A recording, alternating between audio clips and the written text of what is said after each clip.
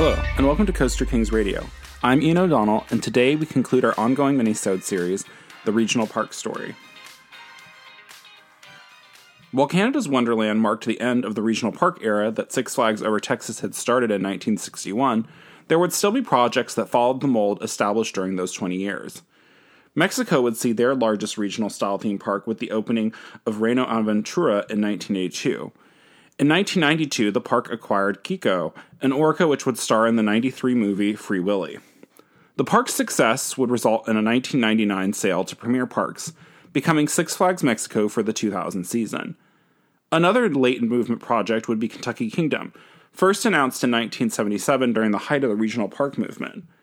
The small Kentucky-themed park would open in 1987 on the Kentucky State Fairgrounds, quite infamously going bankrupt in one season. The rights to operate the park were acquired by Ed Hart in 1989, who reopened the park in 1990, applying lessons other regional parks had already learned: more rides, less focus on theming, and the importance of scaling for large crowds. Hart would go on to double the size of Kentucky Kingdom and add a major Din wooden coaster, Thunder Run, and a Vekoma Boomerang Vampire for 1990. The park slowly became a modest success. Hart would continue to add notable thrill rides, such as North America's first Vekoma SLC T2 in 1995, and the record-breaking B&M stand-up Chang in 1997. Operation rights for the park would be acquired by Premier Parks in 1997, and the park was rebranded as Six Flags Kentucky Kingdom for the 1998 season. While new park construction slowed, the regionalization trends seen at traditional amusement parks would continue on throughout the 80s and 90s at many water, wildlife, and traditional parks. Maryland's Wildlife Preserve Drive-Thru Safari Park was relaunched in 1981 as Wild World Amusement Park. It was eventually acquired by Premier Parks and rebranded as Six Flags America for the 1999 season. Premier's acquisitions would also see regionalization at Northern California's Marine World, now Six Flags Discovery Kingdom, and Massachusetts Riverside Park, now Six Flags New England. The positive economic climate of the late 80s and early 90s led to aggressive expansion by Premier Parks and Six Flags, but also resulted in the construction of a few true regional theme parks following the opening of Canada's Wonderland. In 1992, the USAA Real Estate Company would collaborate with Opryland's Gaylord Entertainment Group to open Fiesta Texas, a ground-up theme park built on the site of a former quarry in San Antonio, Texas.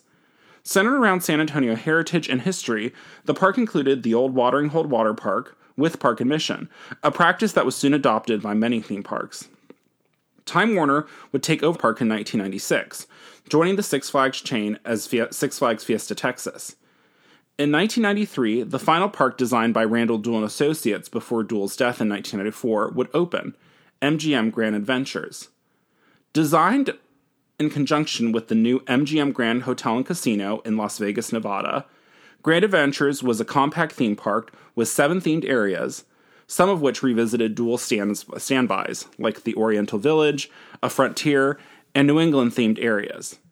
The park's MGM connection acts as an appropriate bookend to Randall Duell's career, which began at the illustrious studio. And the park was a clever, compact implementation of a Duell loop. Unfortunately, the park struggled significantly.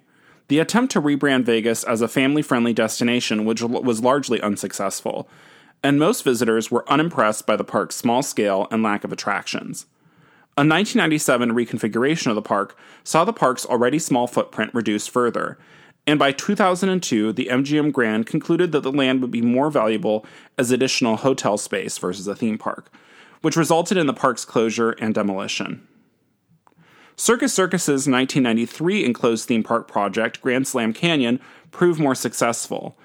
Grand Slam Canyon was a thoughtfully themed experience, complete with animatronic dinosaurs and rock work that interacted with the Canyon Blaster Aero Looper and Rim Runner Aero Shoot-the-Chutes. However, the demand for more attractions resulted in the addition of carnival-style flat rides.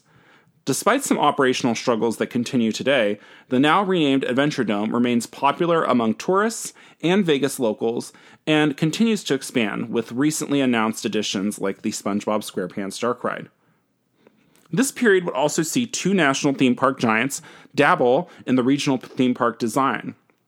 In 1999, Universal Studios would open Islands of Adventure, an ambitiously themed project whose rather loop-like layout and the inclusion of very visible, large-scale roller coasters certainly put it in line with the regional theme parks of the era, despite the obviously large theming budget. Disney would open California Adventure in 2001, utilizing space previously occupied by Disneyland's parking lot.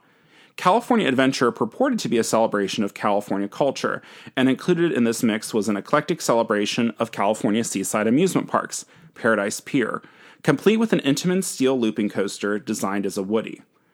The regional park movement had enough influence that less than 30 years after Kings Island built the racer, Disney was doing their own version of turn-of-the-century Coney Island. Both parks struggled with attendance in the tourism decline following September 11th, but both have proven to be successful ventures for their respective companies. The same could not be said for 2008's Hard Rock Park, a $225 million music-themed park, which went bankrupt after 1 year of operation. The park's questionable financing and the 2008 financial crisis are typically cited as reasons for its failure. It would operate for one more season under a new ownership as Freestyle Music Park before a slew of legal troubles forced the park to shut down permanently.